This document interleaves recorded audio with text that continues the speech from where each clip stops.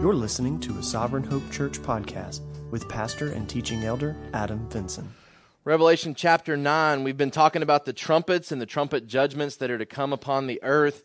We saw a couple of weeks ago that Christians can be encouraged by both the current and the future destruction of the earth by seeing it as a sign of the outworking of God's sovereign purposes to defend his people and to warn his enemies. And so we talked about how we will continue to see kind of a cosmic upheaval as we get closer and closer to the return of Jesus. Last week we saw that even as evil forces rise and advance, we can take comfort in knowing that God controls Satan's realm and will use their presence for our good and his glory. We talked last week about responding to the God who's gracious in judgment, that he warns, he relents. We talked about the eagle that flew through and warned of the coming woes upon the earth, giving indication that judgment was coming, but not yet. And so there was opportunity for repentance. We see God's grace in his judgment. We talked about aligning ourselves with the God who has good intent. We saw that these forces are unleashed upon the earth, and the only people that they can hurt or harm are people that are not sealed by God, so unbelievers.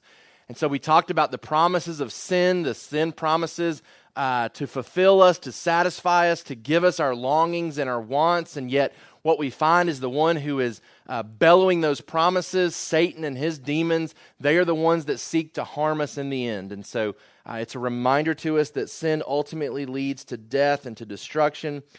We talked last week about trusting in the God who controls the greatest evils for good purposes, that he reigns over evil, he uses evil, and he limits evil.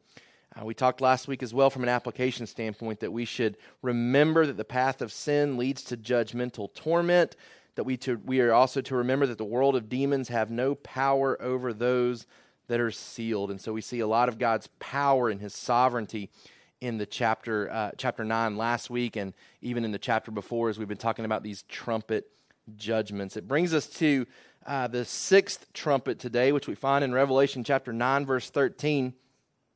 It says, "Then the sixth angel blew his trumpet, and I heard a voice from the four horns of the golden altar before God, saying to the sixth angel who had the trumpet, 'Release the four angels who were bound at the great river Euphrates.' So the four angels who had been prepared for the hour, the day, the month, and the year were released to kill a third of mankind. The number of mounted troops was twice 10,000 times 10,000. I heard their number. And this is how I saw the horses in my vision and those who rode them. They wore breastplates the color of fire and sapphire and of sulfur, and the heads of the horses were like lions' heads, and fire and smoke and sulfur came out of their mouths. By these three plagues, a third of mankind was killed by the fire and the smoke and the sulfur coming out of their mouths. For the power of the horses is in their mouths and in their tails, for their tails are like serpents with heads, and by means of them they wound. The rest of mankind who were not killed by these plagues did not repent of the works of their hands, nor give up worshiping demons and idols of gold and silver and bronze and stone and wood, which cannot see or hear or walk. Nor did they repent of their murders or their sorceries or their sexual immorality or their thefts." Our summary sentence for today: when judgment comes upon this earth, God will do so sovereignly by directing the events, and he will do so justly by providing sufficient opportunity for repentance. When judgment comes upon this earth, God will do so sovereignly by directing the events, and he will do so justly by providing sufficient opportunity for repentance. For our kids, before God judges, he gives people plenty of time to repent. We've been talking about the cyclical aspect of God's judgments in Revelation, that I'm not convinced that we're supposed to look to the future only for some of these things to be fulfilled, but that ultimately these things are being fulfilled leading up to the return of Jesus in a cyclical type format, meaning we continue to see fulfillment of these things leading up to the return of Jesus. I think it had context for the people who first read Revelation when it was written almost 2,000 years ago, and I think it continues to have relevance for us today as we look around and we see cosmic upheaval around us. It should warn us. It should warn us that God is bringing judgment, that God controls everything in this creation, but that he controls it in such a way to bring judgment upon this earth. In our small groups this past week, we were talking about Hurricane Harvey and the devastation that it brought, and how do we understand that in context of some of the things that we've been studying. And oftentimes it's not appropriate to really talk about this being an act of judgment by God, right? We talk about it being an unfortunate act. We talk about being able to help those who are in need. Rarely do we talk about or want to see it through the lens of God judging the earth. And part of the reason that it's inappropriate to talk about that a lot of times is because a lot of times people want to designate specific sins that were being judged, and the people judging and people talking about it feel that they are not guilty of the same sins. And we talked in the context of our C group that ultimately we should see this in the context of Revelation, some upheaval that's taking place, some devastation that is taking place, and that it ought to draw us to repent of our own sins, right? That death is even possible because of sin, right? And so we see acts like this. We're going to continue to see earthquakes and wars and rumors of wars. We're going to see devastation upon this earth as we continue to wait for Jesus to come back. And as we see catastrophic events happen, it ought to draw us to the repentance in our own life. And we're going to see this continually get worse. I mean, as awful as the tragedy of what has happened in Texas is, we talked about the death count in our C group. I mean, at the time, I think they were reporting 11 to 12 people that had died. I don't know if that's escalated greatly since then, but it will pale in comparison to the numbers that are being talked about here in this chapter. A third of the population of mankind being affected by things that are coming in the future. Pales in comparison. I mean, what we're literally talking about primarily in Houston and in the surrounding areas is the devastation of wood, hay, and stubble, right? The things that we possess that have been lost that can be replaced in time. And there's certainly been people who have worked tirelessly to raise money to ensure that these people are put back in a position of success, hopefully down the road. And we want to rally behind that. And I know Adam even posted ways that we can get involved as a church through Chick-fil-A and what they're collecting. But man, at the end of the day, what we've seen is a devastation of earthly things. And as we read in Revelation, it's going to continue to get worse as we look towards the return of Jesus. And so we see it in the context. We see God being completely in control of these events, and he's working them for specific purposes, with one of the main goals being to draw about the repentance in mankind. We see that here in this chapter. I mean, this is going to be a devastating thing that comes in the future as God unleashes judgment upon the earth in ways that we may not even fully understand. All right, we're going to talk today about how this is very symbolic and probably shouldn't be taken literally. And I want to give you a couple of reasons why I even would suggest that here at the very beginning as an introductory note. When we read here in Revelation 9, I mean, we're talking about fire-breathing horses with tails that are like snakes, and we're talking about them numbering over 200 million being unleashed upon the earth. Now, like I told you last week, there may actually come a day where 200 million fire-breathing horses with snake-like tails are unleashed upon this earth to kill 1/3 of mankind. I mean, that's like one of the worst pictures that I could imagine is these type of creatures being unleashed upon the earth to bring about devastation. So even if it's the worst case scenario, God remains in control of these things because God's the one that unleashes them, right? God is the one that bound them. God is the one that unleashes them. So at the worst case scenario, God remains in control of this. But I think we have to understand some of this as being symbolic just based on the context and some of the things that the Old Testament tells us. For instance, where do these things come from? Where are we told that they are unleashed from? What does the passage say? All right, on the Euphrates River, right? So if I'm taking this literally, I can assure you I will never relocate near the Euphrates River. I just never would. And I would immediately think that we should go and evangelize anybody living near the Euphrates River, because if anybody's going to be included in the third of mankind, it would be people living near this context, I would think. I mean, we're basically describing the Euphrates River as the mouth of hell, basically, according to this passage. But if I tell you that in the Old Testament, Israel and other nations were always warned about foreign invaders coming from that direction, then it's not something unique or abstract anymore. This is how God always communicated threats to Israel. Well, why the Euphrates River? Because the Euphrates River is the border to the promised land. Back in Genesis chapter 15, verse 18, when God's making promises to Abraham, on that day the Lord made a covenant with Abram, saying, to your offspring I give this land, from the river of Egypt to the great river, the river Euphrates, the land of the Kenites, the Canaanites, the Kadmonites, the Hittites, the Perizzites, the Rephaim, the Amorites, the Canaanites, the Girgashites, and the Jebusites. The Euphrates River was a border to Israel in the Promised Land. Their sphere of influence extended all the way to the Euphrates River. And then when God would warn them of coming judgment, he would consistently warn them about foreign invaders coming from the other side of the Euphrates River. Why? Because that was not their territory. Their territory extended to the Euphrates River. So obviously the threats that would come to them would come from the other side of that river. It's symbolic for where armies of destruction come from in the New Testament. In Jeremiah chapter 46, there's the warning of coming judgment, and it's coming from the Euphrates River. It's used as a reference point because it was the border for Israel. It also became the later border for the Roman Empire, which is what's currently in effect when the book of Revelation is written.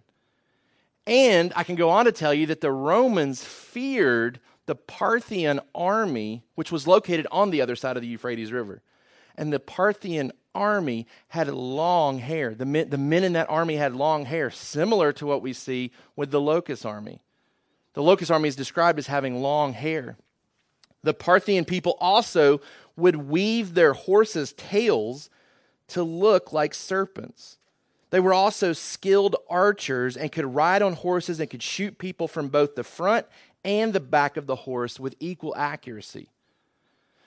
So if you understand a little bit about the context of when Revelation is written, it kind of makes sense that, okay, John's describing the threat because he's writing to people who would have seen the immediate threat being on the other side of the Euphrates River, and they were fearful of people with long hair. They were fearful of horses that had snake-like tails that could hurt you from both the front and the back. So just a little bit of cultural context helps you to see that it may not actually come from the Euphrates River, that it may be symbolic, that this was always used as a reference point for where danger came from. Because in that context, Israel owned everything up to the Euphrates River. So when invaders would come, they would come from the other side of the Euphrates River. Okay, so I think a lot of this needs to be understood symbolically, that it's picturing things that helps us to understand that God's judgment is coming, but maybe not literally exactly how it's being described here in this passage. All right, so from a summary standpoint, we're talking about judgment coming upon this earth, and I think what's very clear from this passage is that it comes in a sovereign way. It comes in a sovereign way because God is overseeing these events. He's unleashing these events according to his timetable, and he does so in such a way where he's giving opportunity for repentance to people here on this earth. All right, so we're going to unpack that today, seeing God's judgment from a sovereign standpoint and from a just standpoint. Number one in our notes, we need to trust in a sovereign God who restrains and releases evil properly. We need to trust in a sovereign God who restrains and releases evil properly. For kids, God is the boss of evil. And for our adults, you might just want to write that down too.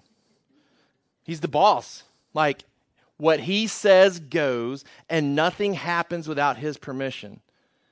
And evil answers to God. He's the boss of evil. He controls evil. He uses evil for his purposes. We can trust in a sovereign God who restrains and releases evil properly.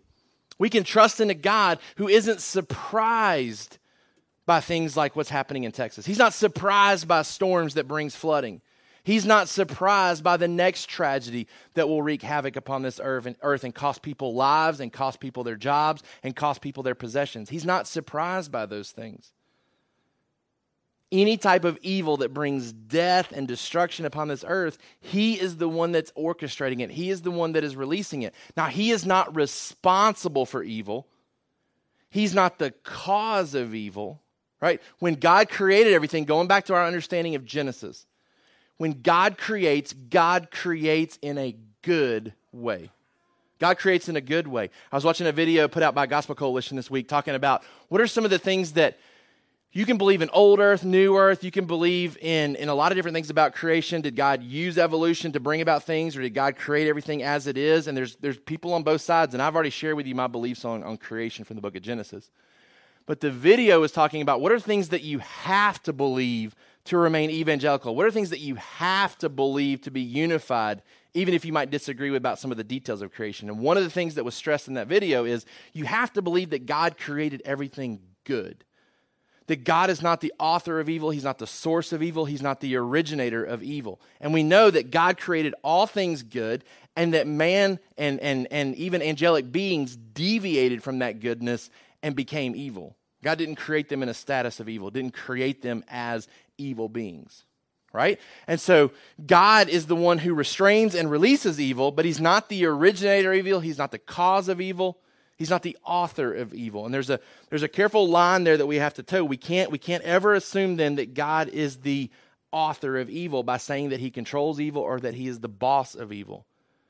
Evil happens because his creation rejects him, and God now uses that evil for his glorious purposes. All right? So we trust in a sovereign God who restrains and releases evil properly. That's what we see here happening in verse 13. The sixth angel blew his trumpet, and I heard a voice from the four horns of the golden altar before God saying to the sixth angel who had the trumpet, "Release the four angels who were bound at the great river Euphrates." Number one, God tells evil when to act. God tells evil when to act. The voice here that initiates the events of the sixth trumpet comes from God's presence. We're not told who says this. We're told that John hears a voice from the four horns of the golden altar before God.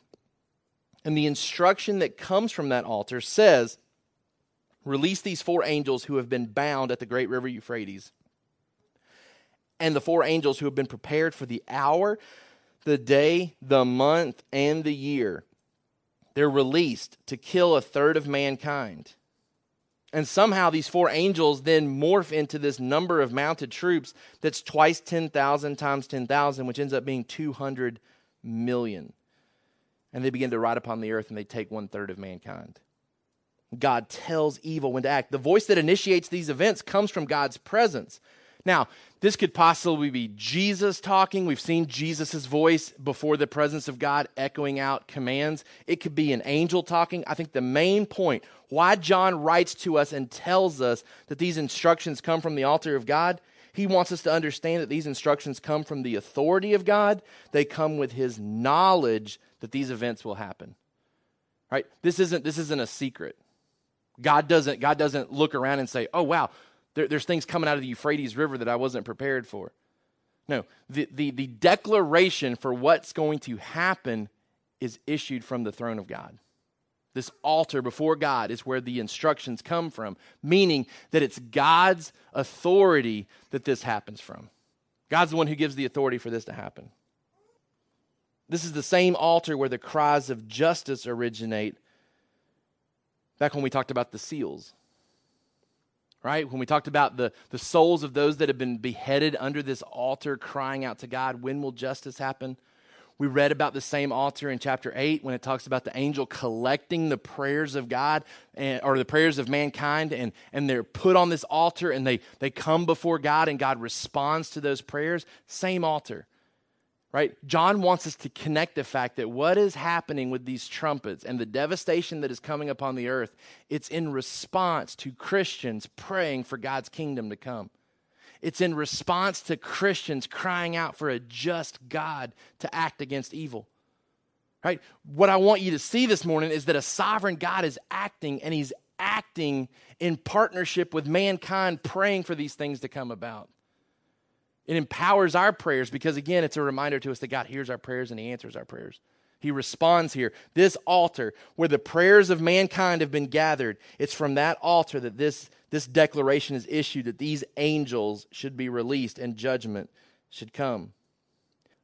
The idea of horns is mentioned here. It says the four horns of the golden altar before God. The horns symbolize power and completeness. The 4 horns, that number 4 represents completeness. Horns is going to be used throughout the book of Revelation to talk about power. And so what we have here is the complete power of God being exercised in response to the prayer of the saints.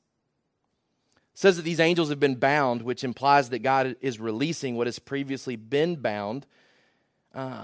There's a debate about whether these angels are evil or good, but I think the fact that they're having to be bound indicates their evil nature. It's similar to the locusts being locked away. What's being indicated here is that they were previously not able to do what they were wanting to do. They were bound up, they were tied up, they were withheld from their purpose until God decided now is the time for you to do what you want to do. They've been previously bound.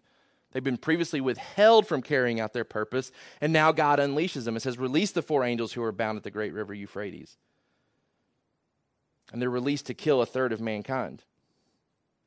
There's a possible connection with chapter 7, verse 1. If you want to back up there, you'll remember that there were 4 angels standing at the 4 corners of the earth, holding back the 4 winds of the earth, that no wind might blow on earth or sea or against any tree until those that were supposed to be sealed were sealed. That it's possible, we're talking once again about maybe a correlation between the 4 winds and these 4 angels. They were bound, they were restrained, they could not exercise authority until God gave them permission. What we have here is an innumerable army, 200 million. Again, I don't think it's meant to be a number that we specifically try to count out. I think, again, it's picturing a number that is it's a high number. It's a number that would, in our minds, be a number that couldn't really be counted. But what we ultimately see here is that God is sovereign over this evil. He bound the evil. He released the evil. Why? Because he prepared this evil for this purpose. Notice what it says. It says, release them. So the 4 angels who have been prepared for the hour, the day, the month, and the year were released. God took evil that he did not create, and he bound it. He put it away for a specific time and for a specific use. God tells evil when to act. At the exact hour, the exact day, the exact month, and the exact year this thing was released. Man, that's a complete nod to God's sovereignty, that he has the power to bind this great evil. He has the power and the authority to release it. And in all of his wisdom, he knows the exact best time to do so. Sovereignty, wisdom exuding from this chapter. God controls everything, and he controls it at exactly the right time for his plans and his purposes.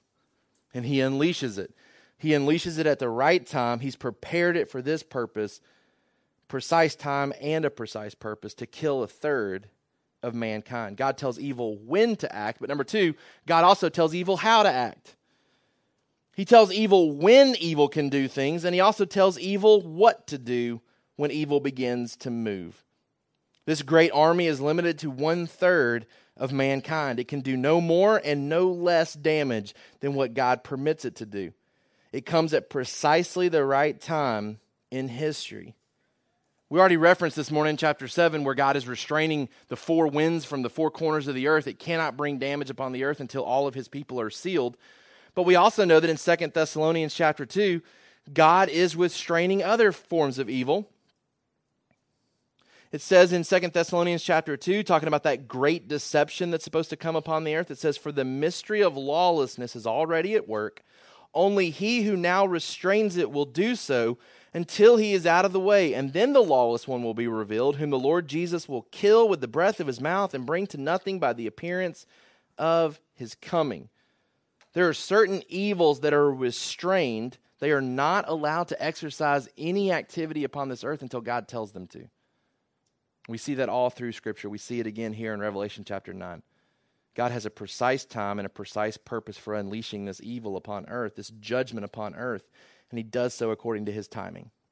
As we begin to read what type of evil is coming and what type of judgment is coming, it says this innumerable army is made up of horses. John says, I saw these horses in my vision, and those who rode on them, and they wore breastplates, the color of fire and sapphire and of sulfur.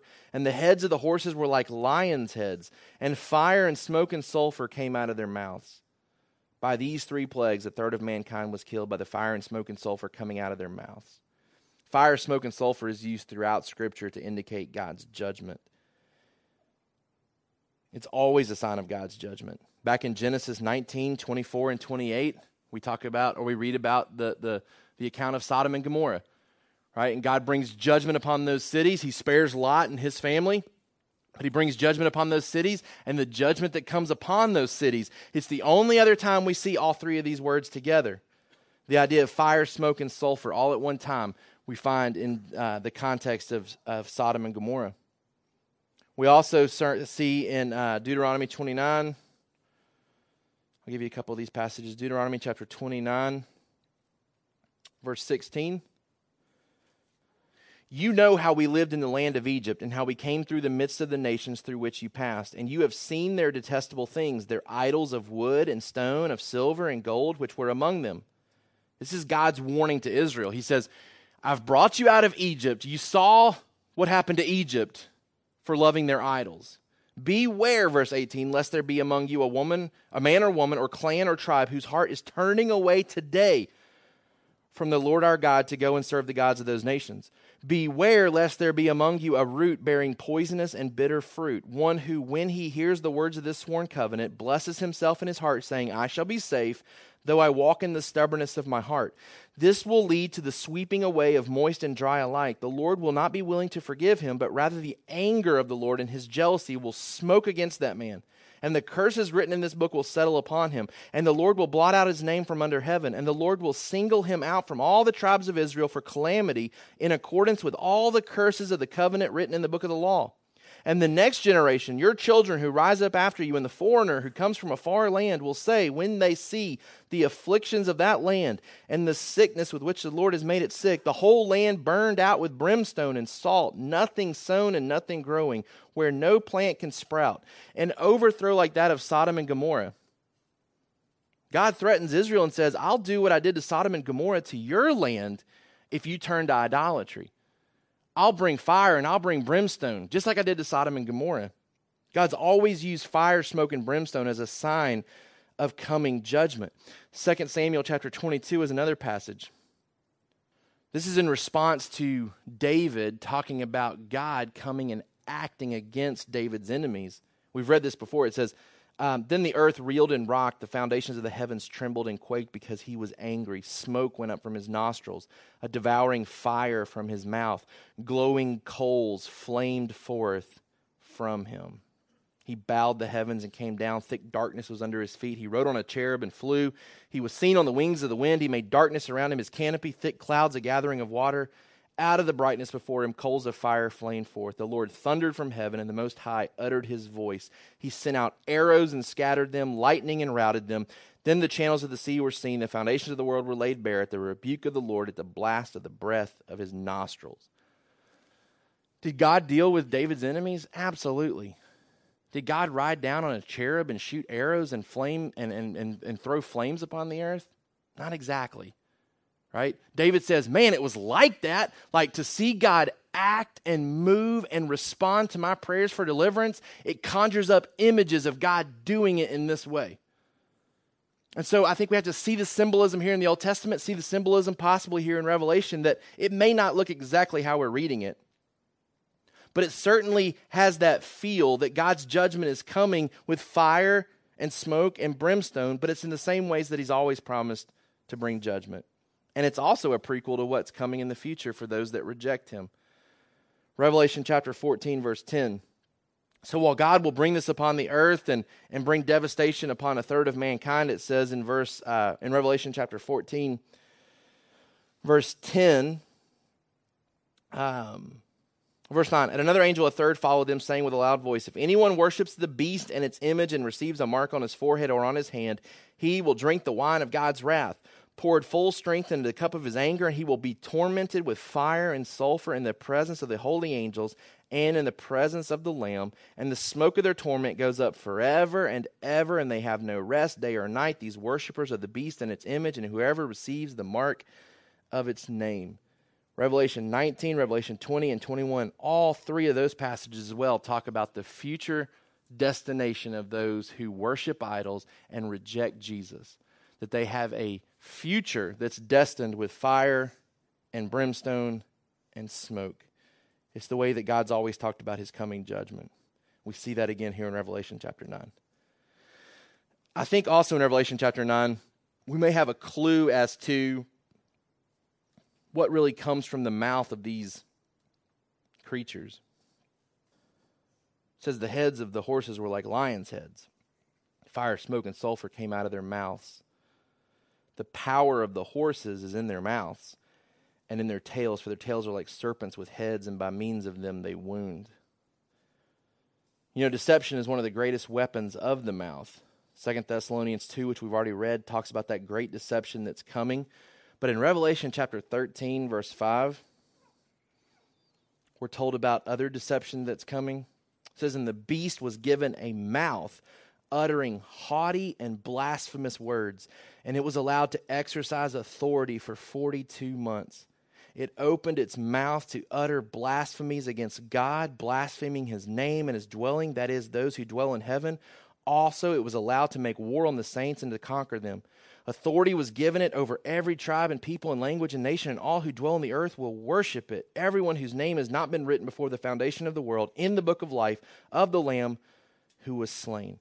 Talking about this great deception where the people of the earth believe this stuff and they reject Jesus, and it leads to their ultimate demise. When I read about the power being in the mouth of these horses, I can't help but think that deception may be what's being talked about here versus literal fire. In Psalm chapter 58, thinking in terms of the lion-type head of these horses, in Psalm chapter 58, we get some similar verbiage. Psalm chapter 58, verse 3. The wicked are estranged from the womb. They go astray from birth, speaking lies. They have venom like the venom of a serpent, like the deaf adder that stops its ears, so that it does not hear the voice of charmers or of the cunning enchanter. O God, break the teeth in their mouths. Tear out the fangs of the young lions, O Lord. This is talking about evil people who tell lies, and it compares them what? To serpents and to lions. That's the two descriptions that are being used of these horses that are riding around in the end times. They have tails like serpents that hurt and harm and wound, and they have lion-like heads. Here we're told that the teeth of the evil are like lion's teeth that need to be ripped out because they tell lies. There may be a day where horses ride upon this earth and breathe fire, and they have heads like lions and tails like snakes, and they may kill a lot of mankind.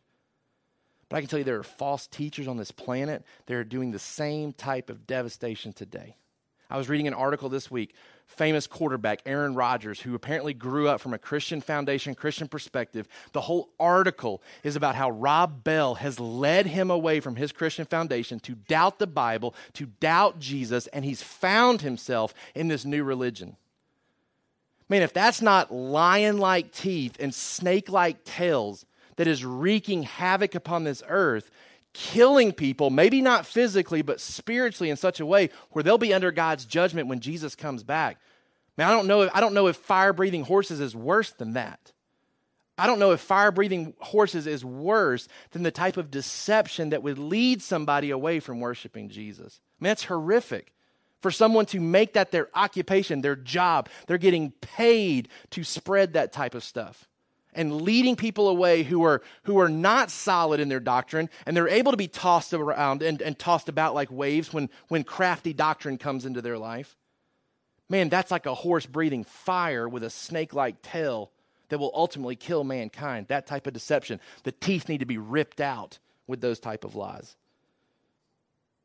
I think what we can clearly see from this passage is that God is sovereign over this stuff. He tells evil when to act. He tells it how to act.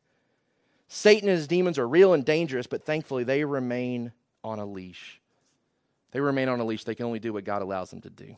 The implication here is that all the events of history, especially those involving satanic activity, are under the ultimate authority of God's direction. All the events of history, especially those involving satanic activity, are under the ultimate authority of God's direction. So whether we're talking about a continual increase of deception that false teachers spread upon this earth, or if we're talking about literal fire-breathing horses, both are completely under the authority of God. Both are only unleashed according to God's precise timing and will. Number 2, not only do we trust in a sovereign God who restrains and releases evil properly, and it is proper for God to judge this earth, right? Because he is properly responding to man's sin. It's right and proper for God to judge this earth because man is sinful. But number 2, we trust in a just God who punishes those who love evil. We trust in a just God who punishes those who love evil. His judgment is just because man loves evil. For our kids, God punishes lovers of evil. He's a just God because he punishes those who love evil. And he goes even further in his justice because he gives opportunity for repentance. And when that repentance is rejected, it's then when he brings judgment. Trust in a God, a just God who punishes those who love evil. So we walk away from Revelation chapter 9 here at the end, not really knowing exactly what these horses are, what this army is, whether it's a wave of false teachers and deception or whether it's a wave of literal creatures that breathe fire. Either way, they submit to God and his authority. But I think the clear aspect of the passage is what we find in verse 20. The rest of mankind who were not killed by these plagues did not repent of the works of their hands, nor give up worshiping demons and idols of gold and silver and bronze and stone and wood, which cannot see or hear or walk, nor did they repent of their murders or their sorceries or their sexual immorality or their thefts. Number 1, God's judgment falls on those who love their idols. God's judgment falls on those who love their idols. Humans will continue to worship the very thing that is killing them. Mankind will continue to worship the very thing that is killing him. Back in Deuteronomy, when God's giving instructions about idols to his people as they come out of Egypt, he's warning them. He's letting them know of the dangers. Verse 16, they stirred him to jealousy with strange gods. With abominations they provoked him to anger. They sacrificed to demons that were no gods, to gods they had never known, to new gods that had come recently, whom your fathers had never dreaded. They were unmindful of the rock that bore you, and you forgot the God who gave you birth. The Bible attributes idol worship or idolatry to the worship of demons. 1 Corinthians 10:20 says something real similar. 1 Corinthians 10:20. No, I imply that what pagans sacrifice they offer to demons and not to God. I do not want you to be participants with demons. And that puts our discussion this morning on what might be an idol in the life of a Christian in a whole new context if we're talking about idolatry being demon worship. Now, I think in the immediate context, especially in the Old Testament, when there was a spiritual blindness that seemed to be across the earth, there was a willingness to follow after false gods and to sacrifice your children to these things. I have a hard time believing that they had an inanimate object, a stone sculpture, that you could be convinced to give up your children for if they'd never seen any type of activity from it. I think Satan and his demons were able to cultivate an environment through their own evil powers to convince people that this is the right thing to do. I'm going to kill my kids for this thing. But even if we step back and say, okay, well, we're not guilty of that. Like, we're not going to do that. Like, when we talk about idols, we're not talking about sacrificing our kids to stone. But when we talk about idols in the life of a Christian today, it's still demonic in the sense that what we are doing is we are elevating creation above the Creator. We're doubting the Creator's goodness, which is the first lie that Satan spreads to humankind. We're doubting the goodness of the Creator, and we're saying, you know what? Creation looks better, right? This piece of fruit looks better than what God's promising us. And then it's just continued to unfold from there.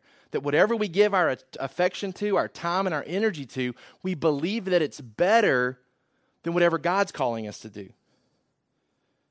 These people here in Revelation 9, they dishonor the Creator by giving undue honor to the creation. Romans 1:18. Idols are those things we are committed to more than God. Idols are the main instruments used by the forces of darkness to keep people in darkness.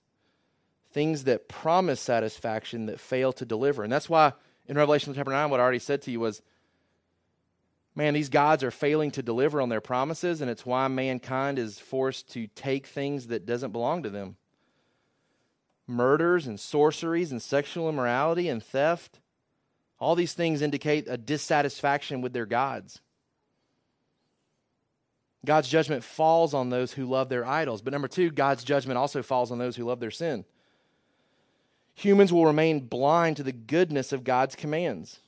Right? God has commands against not murdering, not using sorcery, not seeking sexual immorality, not taking things that don't belong to you. And he has good reasons for all of those things. He has good reasons for all of those things. Because those things cause damage to human relationships. Causes damage to human relationships. And thinking like in an immediate context, obviously murders, we can relate to that. But people don't typically set out to be murderers. They're typically led down that path because of dissatisfaction with something. Sorceries, the word that's used there, can even be tied to drug use, and that obviously brings about damage in the human relationships with others. Sexual immorality, like this never builds up trust when we're enjoying that outside of the confines of marriage. These things they continue to cling to, they don't repent from, despite God's judgment coming in waves upon the earth. God warns that these practices end in judgment. I want to read a couple of these to you because, while I don't think anybody necessarily struggles particularly with murder, Jesus obviously talks about hatred in the heart being similar to murder. Sexual immorality is one that we're probably always going to have to address in the life of the church until Jesus comes back. Maybe worth memorizing some of these passages for those of you that may particularly struggle with some of these things here. Because Galatians chapter 5, verse 19, it talks about the destiny of where people end up that engage in this activity. Now, the works of the flesh are evident: sexual immorality, impurity, sensuality, idolatry, sorcery, enmity, strife, jealousy. All those things lead to murder, right? Fits of anger leads to murder. Rivalries, murder. Dissensions, murder. Divisions, murder. Envy, drunkenness, orgies, and things like these. I warn you, as I warned you before, that those who do such things will not inherit the kingdom of God. You don't end up in the kingdom of God if you're pursuing those things, if you're giving yourself to that type of activity. Ephesians chapter 5, verse 5. For you may be sure of this, that everyone who is sexually immoral or impure or who is covetous, that is an idolater, has no inheritance in the kingdom of Christ and God. Colossians 3, 5 through 6. Put to death, therefore, what is earthly in you: sexual immorality, impurity, passion, evil desire, covetousness, which is idolatry. On account of these, the wrath of God is coming. Revelation chapter 21, verse 8. But as for the cowardly, the faithless, the detestable, as for murderers, the sexually immoral, sorcerers, idolaters, and all liars, their portion will be in the lake that burns with fire and sulfur, which is the second death. A strong warning there for people that engage in that type of activity. Revelation 22, verse 15. Outside of the dogs and the sorcerers, the sexually immoral, murderers, idolaters, everyone who loves and practices falsehood. They're not there at the kingdom of God. They're not there in the new heavens and the new earth. And here's what's crazy. We talked about this in our C group too. Man, when devastation comes upon the earth, people seem to be ultra spiritually sensitive at that time, right? People go to church and pray when otherwise they don't typically do those things. Remember back in when 9/11 happened, people were flooding church buildings and going to prayer services that had never really been before, right? There's just like this ultra sensitivity to spiritual things when devastation happens. People are willing to give more than they ever would normally give during times of devastation, right? I mean, money's flooding in to help people in Houston when it would be hard to get that type of money at any other time, right? Like people had the money, they can spare the money, but if you tried to garner that money for other purposes, it wouldn't be given, right? There's an ultra sensitivity type of things when devastation happens. And what we're told here, when this great devastation is happening, when people should be at their highest sensitivity to spiritual things, there's still a refusal to repent of their idolatry and their acts. While time still remains for repentance, most will not take advantage of the opportunity. It says that not everybody's killed here. There's opportunity for repentance, but it's not taken advantage of. The last thing I put in my notes here under that, a lack of desire to repent rather than a lack of time will ultimately doom sinful man. Man's not going to run out of time. God could give them all the time for eternity and they're not going to repent. Time's not the issue. Revelation chapter 2, verse 21, a passage we've already studied about the woman Jezebel in that church. I gave her time to repent, Jesus says, but she refuses to repent of her sexual immorality. It's not a lack of time that man needs. Time's not going to run out on man. God will eventually bring an end to all things. But God could give man the end of time, and he still will not repent. He still will refuse to turn to God. The implication for us here, our eternal destiny is tied to what we believe deserves our attention and brings us ultimate satisfaction. Our eternal destiny is tied to what we believe deserves our attention and what brings us ultimate satisfaction. Deuteronomy chapter 4. We're about to close. Deuteronomy chapter 4, verse 28. God's prophesying to his children. He says, the Lord's going to scatter you among the peoples, and you'll be left few in number among the nations where the Lord will drive you.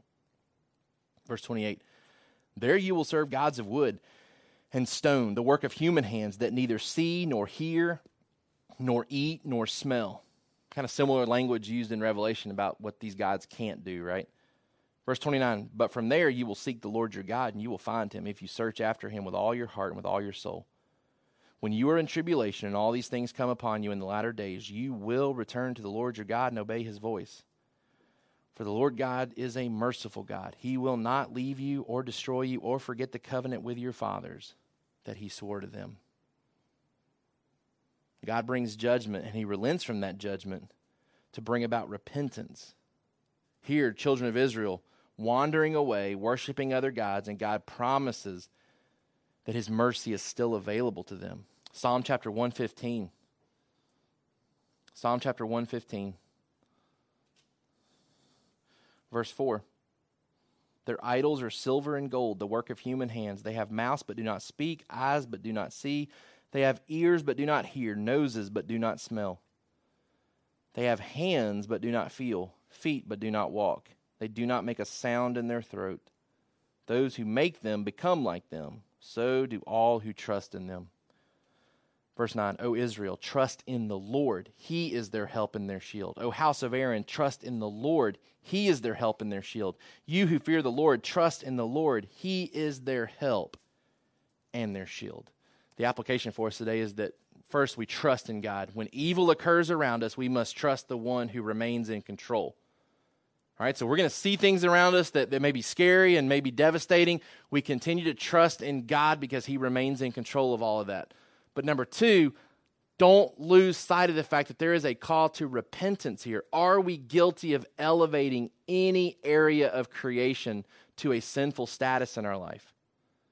Are we guilty of elevating any area of creation to a sinful status in our life? I mean, I just want to pause here for a second because I think this is worth noting.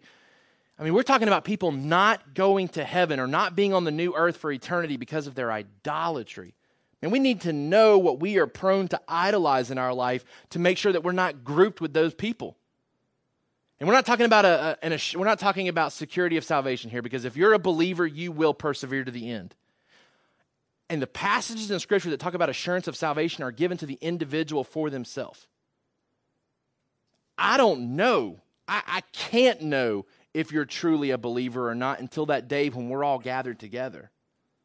And so until then, I continue, and we all should continue to call others to repentance as a sign that there is true belief. Because if somebody in this church wanders away into idolatry,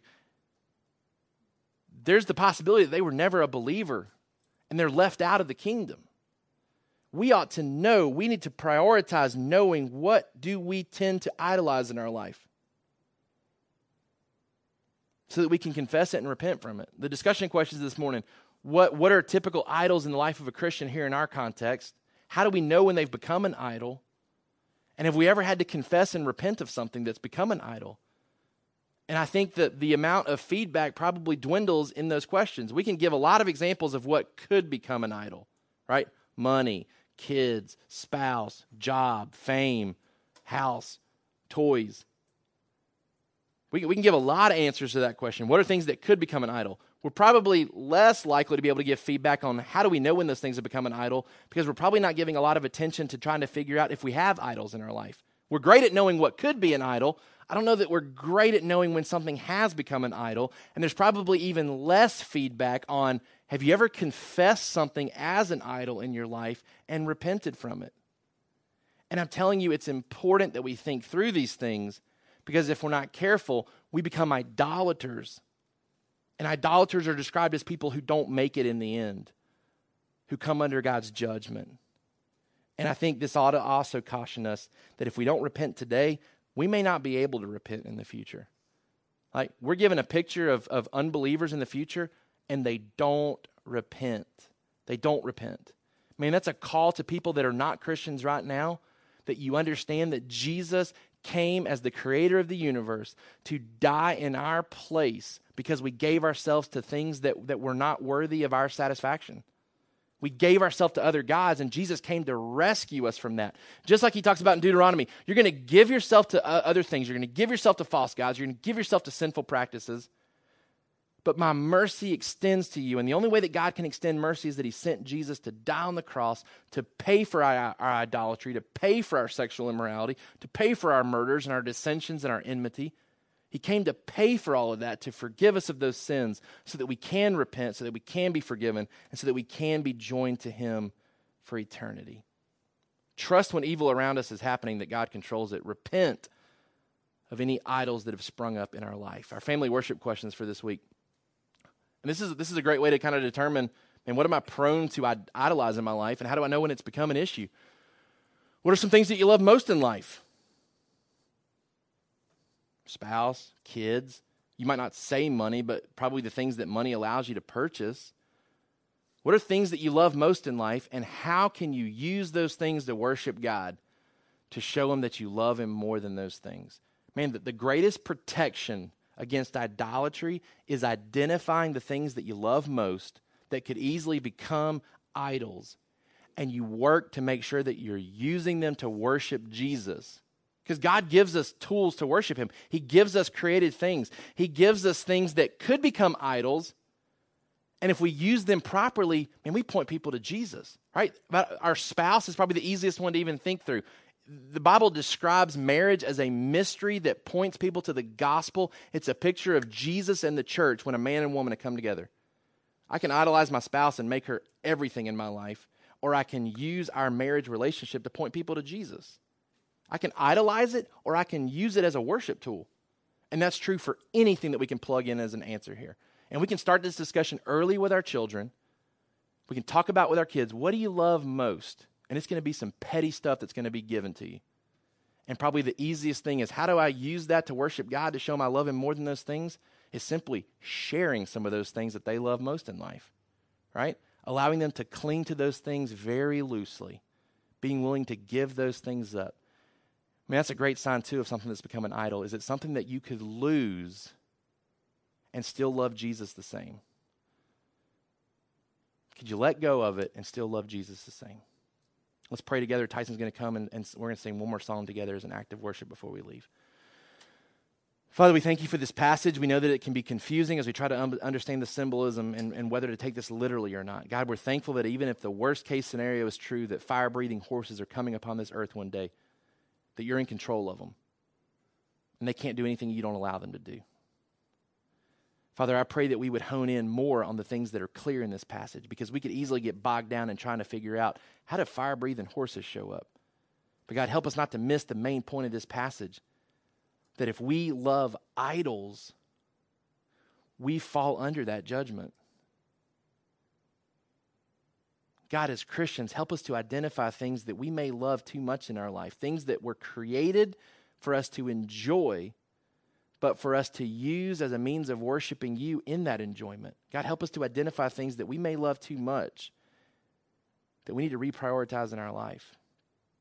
God, help us to think through some of those things as we leave today to make sure that we are not guilty of the very things that these people in Revelation refuse to repent of. Help us not to be blinded and deceived into our call to repentance. We thank you and praise you for your goodness. We thank you and praise that we can trust you. Pray that you would continue to convict us and encourage us where we need it as we sing to you now. It's in Jesus' name that we pray. Amen. Thank you for listening to the Sovereign Hope Church podcast. We trust that you've been encouraged by the word. For more information about our church, please visit our website at www.sovhope.org. Again, that's www.sovhope.org.